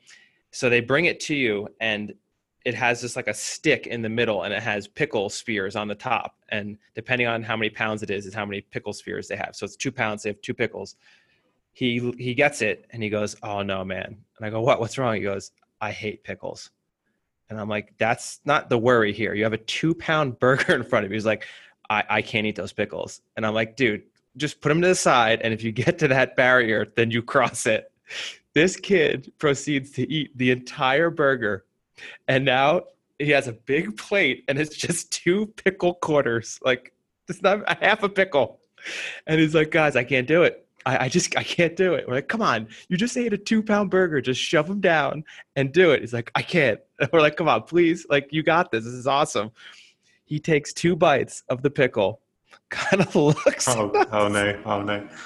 He gets up, and instead of going to the bathroom, he tries to go for the front door to go outside, does not make the front door, and throws up in the entryway of the restaurant. All because he couldn't eat a pickle. It was amazing. That's such a strange thing to be beaten by. I know. Like, you go that far. Why did none of you just tell him to tell them that he was allergic to pickles? Oh, you can't. That's cheating. Not cheating. Yeah, he may die if he eats his pickle. No games. Just eat the pickle. You gotta want it. So the other good one is, we had at Penn State, we had what's called Are You Hungry restaurant, and they make fat sandwiches. I don't know if you guys ever heard of fat sandwiches, where it's like chicken tenders, French fries, roast beef, all on like a sandwich. It's like basically like all tons of greasy foods that you put together on a sandwich. You usually eat when you're really drunk and stuff like that. Rutgers invented them, and now like everyone has them. So they had, the first year they opened up this restaurant, it was right at the same time as March Madness. So they had a March Madness style eating contest where everyone went in, they gave everyone the same sandwich, and they timed you how fast you could eat it. And then they put the top, 64 people into a bracket. And then from that bracket, you had to like make your way to the finals. I did it, and I was a 12 seed going in. And then I made it all the way to the Elite 8. I was just cruising through these people. And then when you got to the Elite 8, you have to go at the same time as the person you're facing. So I walk in, and this kid is sitting there. He's just like an average looking kid. Like, "Hey, how's it going?" "Oh, cool. Yeah, we're going to be competing." So they're like, who wants to go first? And this kid's like, "I'll go first." So they give him the sandwich. He proceeds to just make the grossest noises, and like, it was the most disgusting thing I have ever seen a human do. Just shoving this greasy sandwich into his mouth at like this remarkable pace. And then they were like, "All right, you're up." And I was like, I'm not going to do that. I'm sorry. Like, there's no way I could do this. I know my time. He's got me beat by like 45 seconds. There's no way I can improve and have that much self-respect for myself. So I'm done. And I just called it. But it was so disgusting. What a quitter. Oh, I mean, if you had seen it, I'm surprised I didn't vomit just watching this kid. It was so gross. Just the idea of him making these weird noises as you're projectile vomiting on him. Yeah. Like, picture the hot dog eating contest. Finish this. Which actually, I guess if we want to go into sporting experience food, Sam and I once attended a Blackburn Rovers match. And actually, Blackburn's last ever home match in the Premier League. Well, for now. And at that event, same, or this is the same place where the McTavish story came from. But there we were. We were in a pub outside this, like not far from Ewood Park. So standing outside the pub eating, and there were these two very, very drunk, aggressive men standing outside, one of whom proceeded to projectile vomit all over the floor of the kind of terrace that everyone was standing on drinking a beer. And a couple of guys sort of laughed at it because it was a little bit funny. Just the stream that came out of his mouth was unbelievable.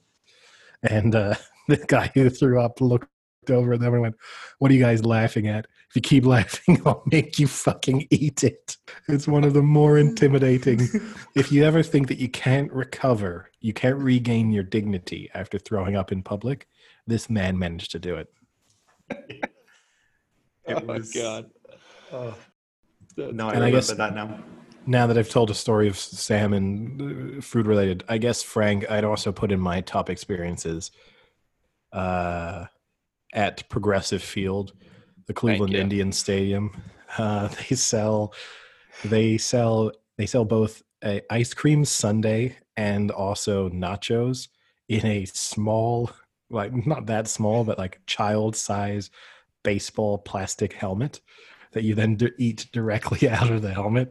And when I saw it, I had to get it, not only because it's like the most American thing that Do you you can get. do you have a picture of it or anything? Is there any sort of visibility? Because I could probably dig up a picture if given enough time. But it was also I could too. It's not only that you get to eat, and the food in it was pretty good. Like the nachos were not bad. So there's that. Cheese But sauce. Cheese sauce. You also get to keep the helmet afterwards. So if you had a kid with you, you just finish off the nachos and plunk that on its head. or you don't finish it. You just plunk it on the kid's head.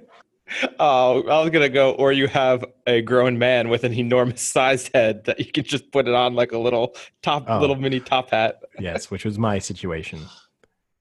It was nowhere near big enough to fit my head, but it was. Honestly, it's one of those things. Like, it's the only thing I will say about it is it gets a lot of, even though it was being sold almost everywhere, like it was being sold at a lot of the concession stands. When I bought it, I obviously was one of the few people actually buying it. And when you're a grown man walking around a baseball stadium holding this like upside down helmet with nachos in it, I've now found the picture. You're posing like you've just won an award. Wow, and you're holding up a trophy. But it's a lot of nacho. Look how much nacho that is in there. It's like two jalapenos.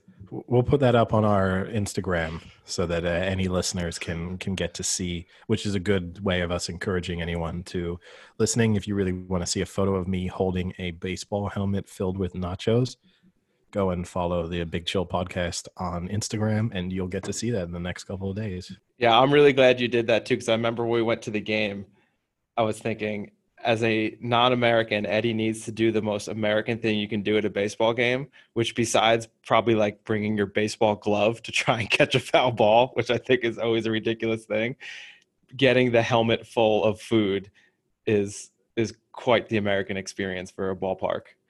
Wow, it wasn't the most embarrassing experience of my day, though, that day, because they also had a speed gun there to measure.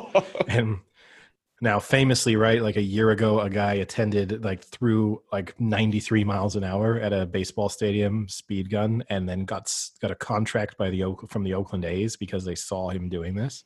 Yeah, that was awesome. Mine, on the other hand, kept throwing. And here's the thing is, I'm just going to say that speed gun was not accurate at all, because they had my girlfriend clocking like 3 miles an hour faster than me. And it was, even Frank will attest to the fact that the speeds seemed suspiciously low. Frank, you only threw like 58. No, that's not true. I threw in the 70s. No way. Yes, I did. Yes, I did. Because I always say I have a really strong arm. No, I don't think I have a picture of that though. No, you don't. It's hard to have a picture of something you make up. Because then you tried to cricket throw it as well. You tried to like almost bowl it, and that didn't work so well either.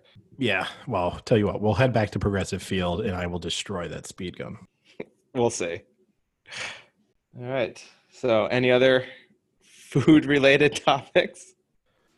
No food-related ones, but I guess if we're talking about, cheesy nachos, they can get a little bit messy. So maybe we should talk about the fact that Lionel Messi has asked to leave Barcelona. And how is it? You see, you guys have made fun of my segues before, but that was as smooth as it could possibly get. Compared to the risky one at the start of this segue into Harry Maguire, this one's more impressive. Yes, more Barcelona isn't quite the Messi situation. Messi has seemingly asked to leave Barcelona, and there are rumors that his dad is in the UK at the moment trying to negotiate a deal, probably with Manchester United, but possibly with Manchester City. Supposedly, wait. Did you say his dad? His dad, yeah. Is his dad his agent? I don't know if he's officially his agent, but he's his representative, sort of. He makes decisions. it's one of those weird situations because I think it's like Tevez as well. Like his dad got involved with Goa Korbachan or whatever he's called, the agent. Like it seems to be like a South American thing where like fathers represent, or maybe even Neymar, I think. His dad was the guy. His dad was the guy who was supposed to be paying the taxes. Put it that way. But and also supposedly Messi called Guardiola a couple of weeks ago to speak about the possibility of leaving Barcelona, and I guess discuss whether or not Manchester City would be interested in him. Which to me, there's no point. We're not going to break any news right on whether he's leaving. Still, when you look at the betting, odds are that he's staying. Barcelona, like being at Barcelona next season, is still a slight favorite. Manchester United seems to be the next most likely destination. So I guess my question for you two would be, if you were in charge of a team, assuming Messi, and we'll just take for granted that Messi is interested, if you're, say you're PSG, City, or United, whoever you are, would you sign him?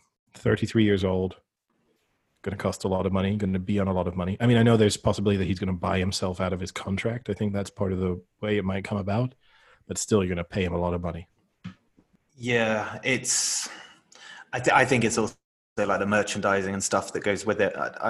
I read something interesting about his contract though, because apparently Messi activated a clause in his contract that says that at the end of each season he can leave for free, pending that he does it within a certain time period before the season starts or after the season ends.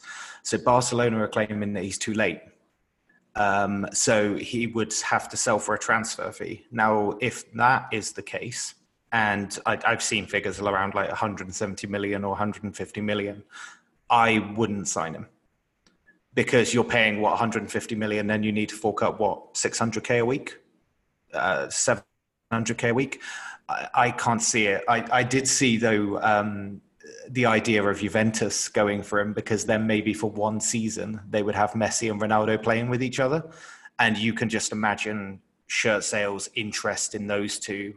Like Juventus would make a killing, probably to the point where just in commercial deals and sponsorship alone, they would make a good, tidy amount of money on it. So that's an interesting one, is Juventus. But I think if it's for free, yes, you do sign him. Absolutely, hands down. Really? So if you're Solskjaer and you think you can get Messi on a free, you take him? Yep, I do. See, And I mean, go ahead, Frank. Sorry. I was gonna say, I think the other thing with Sam saying, I mean, no matter how much you're paying for him, just the sheer amount you would get in kit sales. I mean, as soon as he goes to another team, everyone is going to buy the new Messi kit, like without a doubt.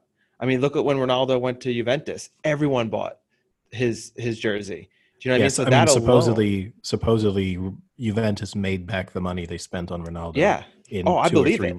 2 or 3 weeks in shirt sales, supposedly. I believe it. So I don't think that's the issue. I think the issue is, are you bringing in a 33-year-old to play for another 2 to 3 years and have to rearrange your team and potentially sideline any up and coming talent you have, which I understand. Like, yeah, he's absolutely amazing, but maybe you have a Mason Greenwood that's ready to come up, and now you got to push him back for 2 years. That could then force him to want to go somewhere else because he feels like he's being unfairly treated. And then you have a great player for 2 years, but you've ruined all your development of your team. And that's kind of what looks like what's happening at Barcelona, right? I mean, isn't that what we talked about? That, they're having issues now because they're trying to revolve around a 33-year-old instead of making the team the best young team they can. Yeah, I mean, I agree with you. Look, if you're PSG or Juventus, and you can do this in a sense almost purely as a financial move, or just in the case of PSG too, maybe in the sense of just continuing to raise your profile, I would do it. Because you just I'm assuming PSG are definitely going to win the French league next year. Juventus are favorites. They've obviously got challengers. I think you're not putting much at risk, and they don't seem to, as Frank, as you touched on, they don't seem to have young players necessarily coming through in a position that Messi would derail their progress. If I were United or City, part of my concern would be, do I want a 33-year-old Messi playing in the English Premier League? I don't know how well that goes. And then the second part, particularly if I'm United and you have this host of young, talented attacking players, now maybe Messi comes in and they all really learn from him and it's incredible for their development. But the other risk is that it means that Greenwood or Rashford or even Martial don't play as much as they should have been playing. And their career basically gets, from a United perspective at least, ruined for the sake of having Messi for 2 seasons.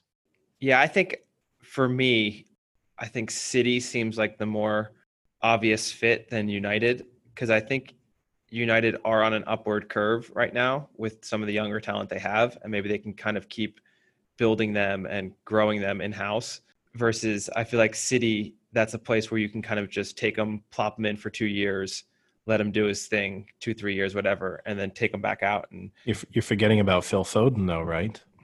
Guardiola Guardiola hails him as the most talented player he's ever coached. And he's waiting in the wings there at Manchester City to have his chance to sort of start pulling the strings in midfield. And if you bring Messi in, not that they're necessarily, you can't, they're not, it's not impossible to play them in the same side or that they're competing for identical positions. But it would probably be hard to have a Premier League team that has De Bruyne, Phil Foden, and Messi all playing at the same time. You're going to lack a little bit of defensive work going on there in central midfield. Didn't Juventus suffer a bit because they had like Dybala up front, and now all of a sudden he's become a bit of a pariah since they signed Ronaldo, and they had some changes because they, well, in a way, shoehorned Ronaldo into their team. And I think with Messi, you do put him in the team. I will say this though: if Man City do sign Messi and Guardiola doesn't win the Champions League next season, I honestly say Guardiola gets fired. I don't think he would get fired because I think he would just leave. It would be one or the other. It would be either like, this is your gamble, we're going to pay for it. You've got one shot. He's got a 1-year contract for $700K or whatever it is. The team revolves around him for a year because. Let me spin it then too, right? Here's the other option. Here's the other way I'll put it. If you're Messi, do you do it? Because right now, Messi, I think most people probably in the Messi versus Ronaldo debate, most people probably choose Messi as the better true footballer. Maybe that Ronaldo has worked harder to drag his talents to a level, sort of, surpass what was the expectations of how good he could be and maintain that, and he's also gone to different clubs and played very drastically different roles at almost each one of those clubs.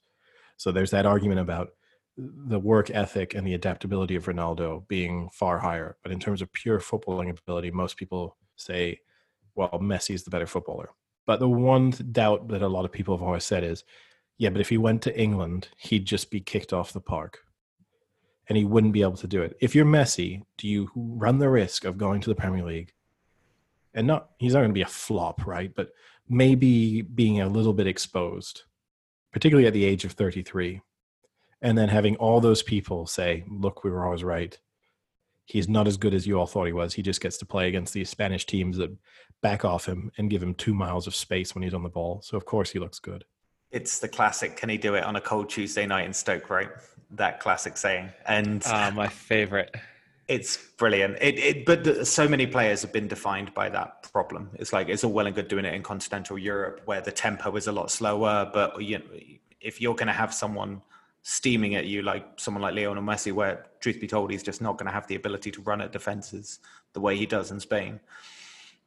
I take the point, but I would still do it. I still think you're intact.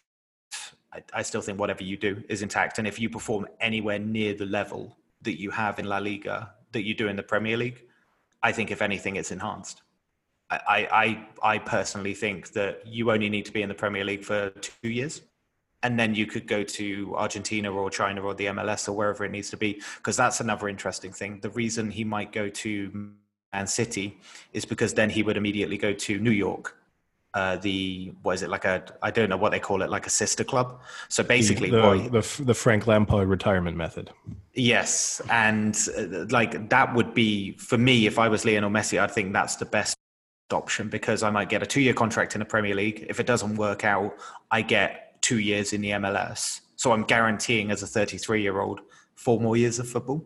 And I think that's probably, I can only personally see, I think the Juventus is more of a gimmicky thing, but I can only see him going to Man City. But I do think, if I was Messi, I would make that move. But I do think that if Man City do make that or take that plunge, so many things would change if it didn't work out. And then I'll change it. And one final question, I guess, about it. End of the transfer window. Where do you think he'll be playing? Barcelona. I'm gonna. Can I say not Barcelona? Yeah, that's fine.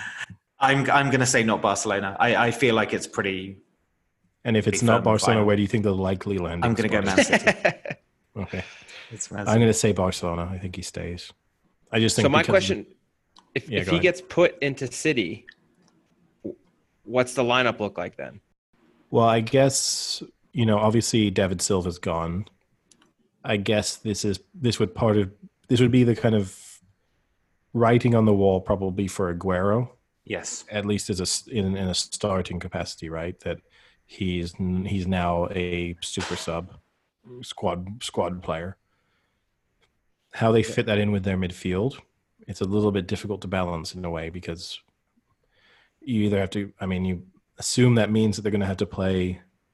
I guess they're playing Messi in behind someone, so I guess in behind Gabriel Jesus.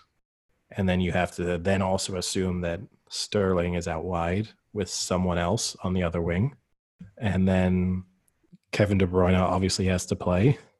And then this becomes the issue that if you're trying to bring Phil Foden through, and if he is as talented as everyone says he is, and as he looks at the times when he has the opportunity to play, there's no spot for Phil Foden. Because unless you were just very confident, it would be very difficult to have the player then playing alongside Kevin De Bruyne be Phil Foden. So it's probably Fernandinho or, one of their other defensive midfield options that they have. So when's the window over? Transfer window?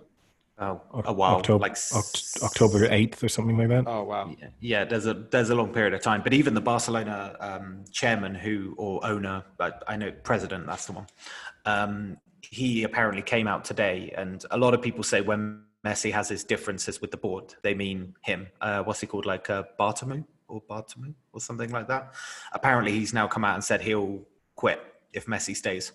So basically what he's saying is like the one obstacle he has with the board is me. So I will quit if we can keep him staying. But apparently a lot of people are saying it's a bluff because he isn't going to leave because he knows Messi's leaving. So he's almost trying to make it look like he's doing everything he can. Read into it what you will, but it's interesting that a guy has that much power that the fundamental board will shake themselves up to keep them. Yeah, I think it just comes down to whether he can still transfer for free or not. I mean, I think that's going to be a huge part of this piece. They're saying something like 170 million. I think Barcelona, they would want something similar to the Neymar transfer if a fee is needed. If obviously it works out, I don't know, through court or whatever happens that he can leave for free, then it's just massive wages and agent sign-on fees, etc. And it's going to look great, right, in the context of professional football and, like football clubs having furloughed a lot of employees during the pandemic. It's going to look great for them to go and splash 170 million on Messi plus 500,000 pounds a week in wages or whatever it is he's on. That's going to look great. But you couldn't pay the 12 pounds an hour to the guys who sweep your stadiums up because you're not having matches.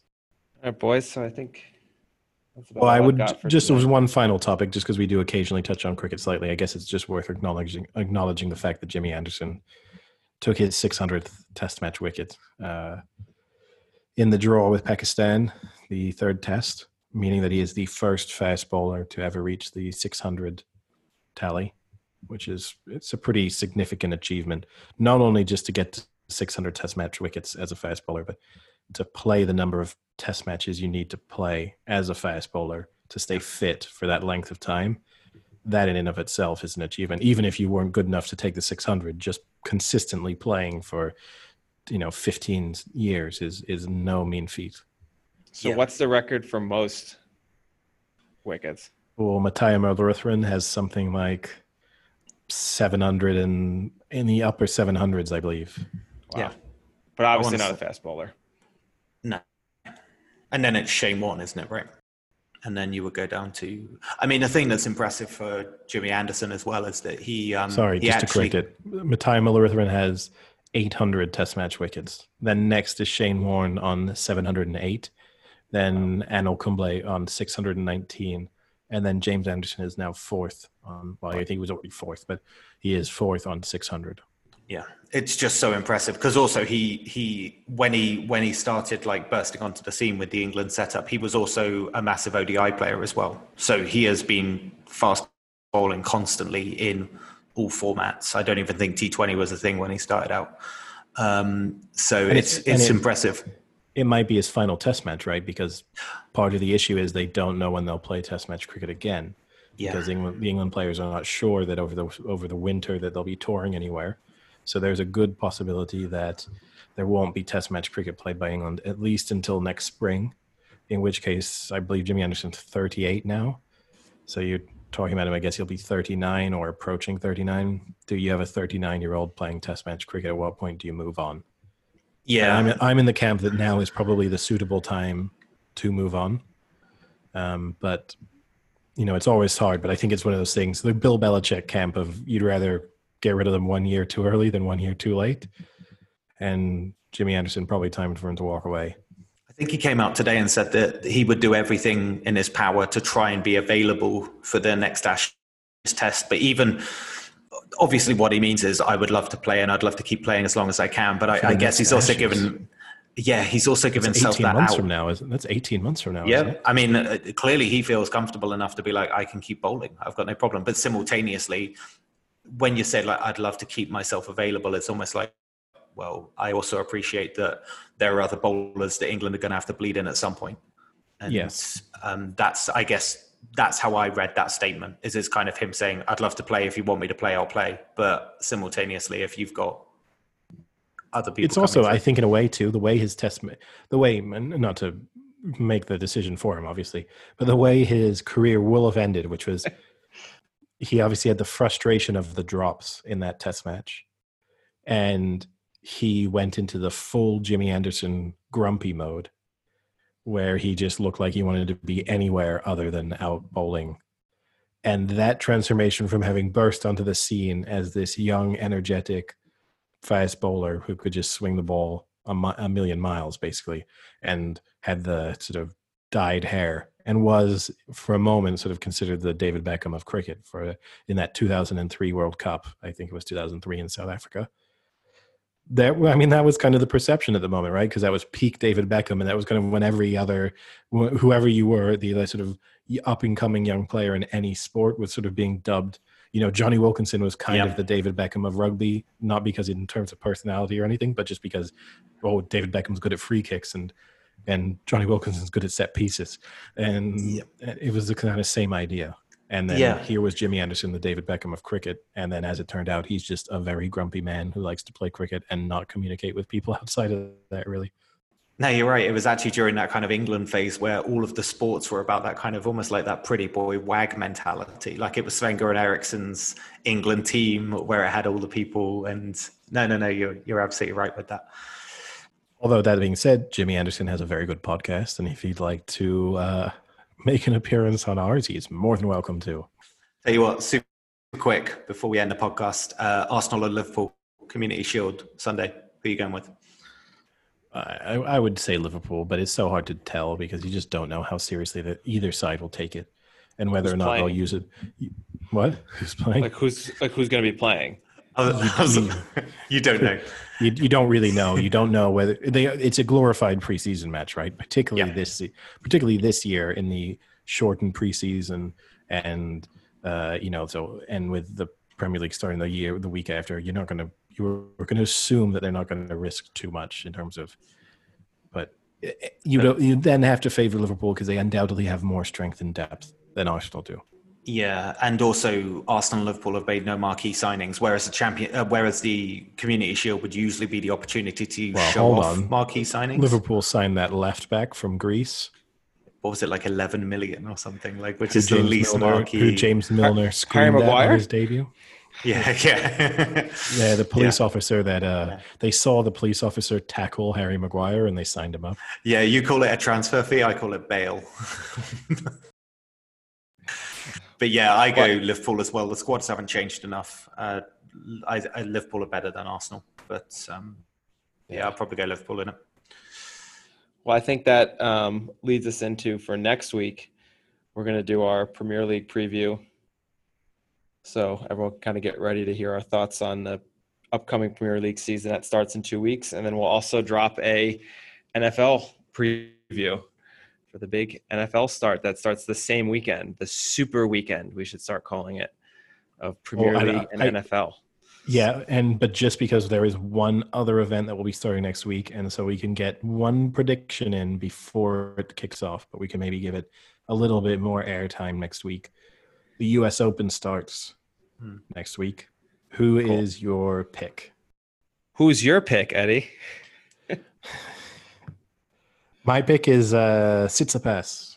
Speaking of Greeks, he's looking really good at the Cincinnati Open being played in New York, but he looks really good. And obviously Djokovic is the odds-on favorite, and you'd have to say that given the fact that a number of high-profile players are missing, it's a really great opportunity for Djokovic to win another U.S. Open.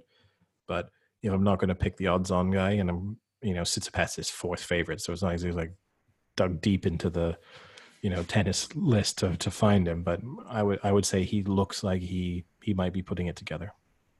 Yeah, that's the thing is I haven't seen any tennis so far this year. They just came back, right? So yeah, the only thing I will say is Zverev is 22-1, and I was on the Zverev boat from when he was burst onto the scene. Before he even burst onto the scene, as Frank we call him your child. He's like your son. I was and he constantly disappoints you. He's the most disappointing son you've never had. I was a big admirer of Zverev, but his mental strength just seems to weaken by the day. It doesn't look like he spent the lockdown just focusing in on how to play tennis for 2.5 hours. So he obviously lost to Murray this week, which I guess isn't a surprise. He's actually, as it turns out, interesting statistic, he's gone to the Cincinnati Open 6 times and he's never won a match. So that's impressive. It is impressive for a top 10 player to have never won a match. What must he be doing in Cincinnati? This time's in New York, right? But that was 5 times in Cincinnati. He is obviously, was Harambe at the Cincinnati Zoo? Is that what that happened? I was thinking more of a place that he can go to get the best chicken wings he knows. That also happens to be a strip club. But yeah, I haven't watched any yet. So, and the other player I will is I'll go Djokovic. A little bit more of an outsider tip too. Another player who I routinely fall in and out of love with is Milos Raonic, who is playing well this week, and big serve. The courts seem to be, really reasonably suitable for a big server this, and because they're going to be playing in the same conditions that they're playing in now. They're quick, so I think Raonic has got himself a chance. Is Dominic Thiem playing? Yeah, what's the Austrian? He is playing. He is third favorite. He crashed out of the Cincinnati Open in straight sets. So that wasn't a great look for him, but it's different. It's difficult to know sort of what form he was in going into the first ATP tournament back. Although he had been playing quite a bit of tennis because he kind of hosted a tournament in Austria during the lockdown or towards the end of the lockdown. So he's at least been playing, but he lost convincingly. So yeah, I always like choosing him. He's one of my favorites to pick on. Pretty consistent. All right. Well, until next week. See ya. Cheerio.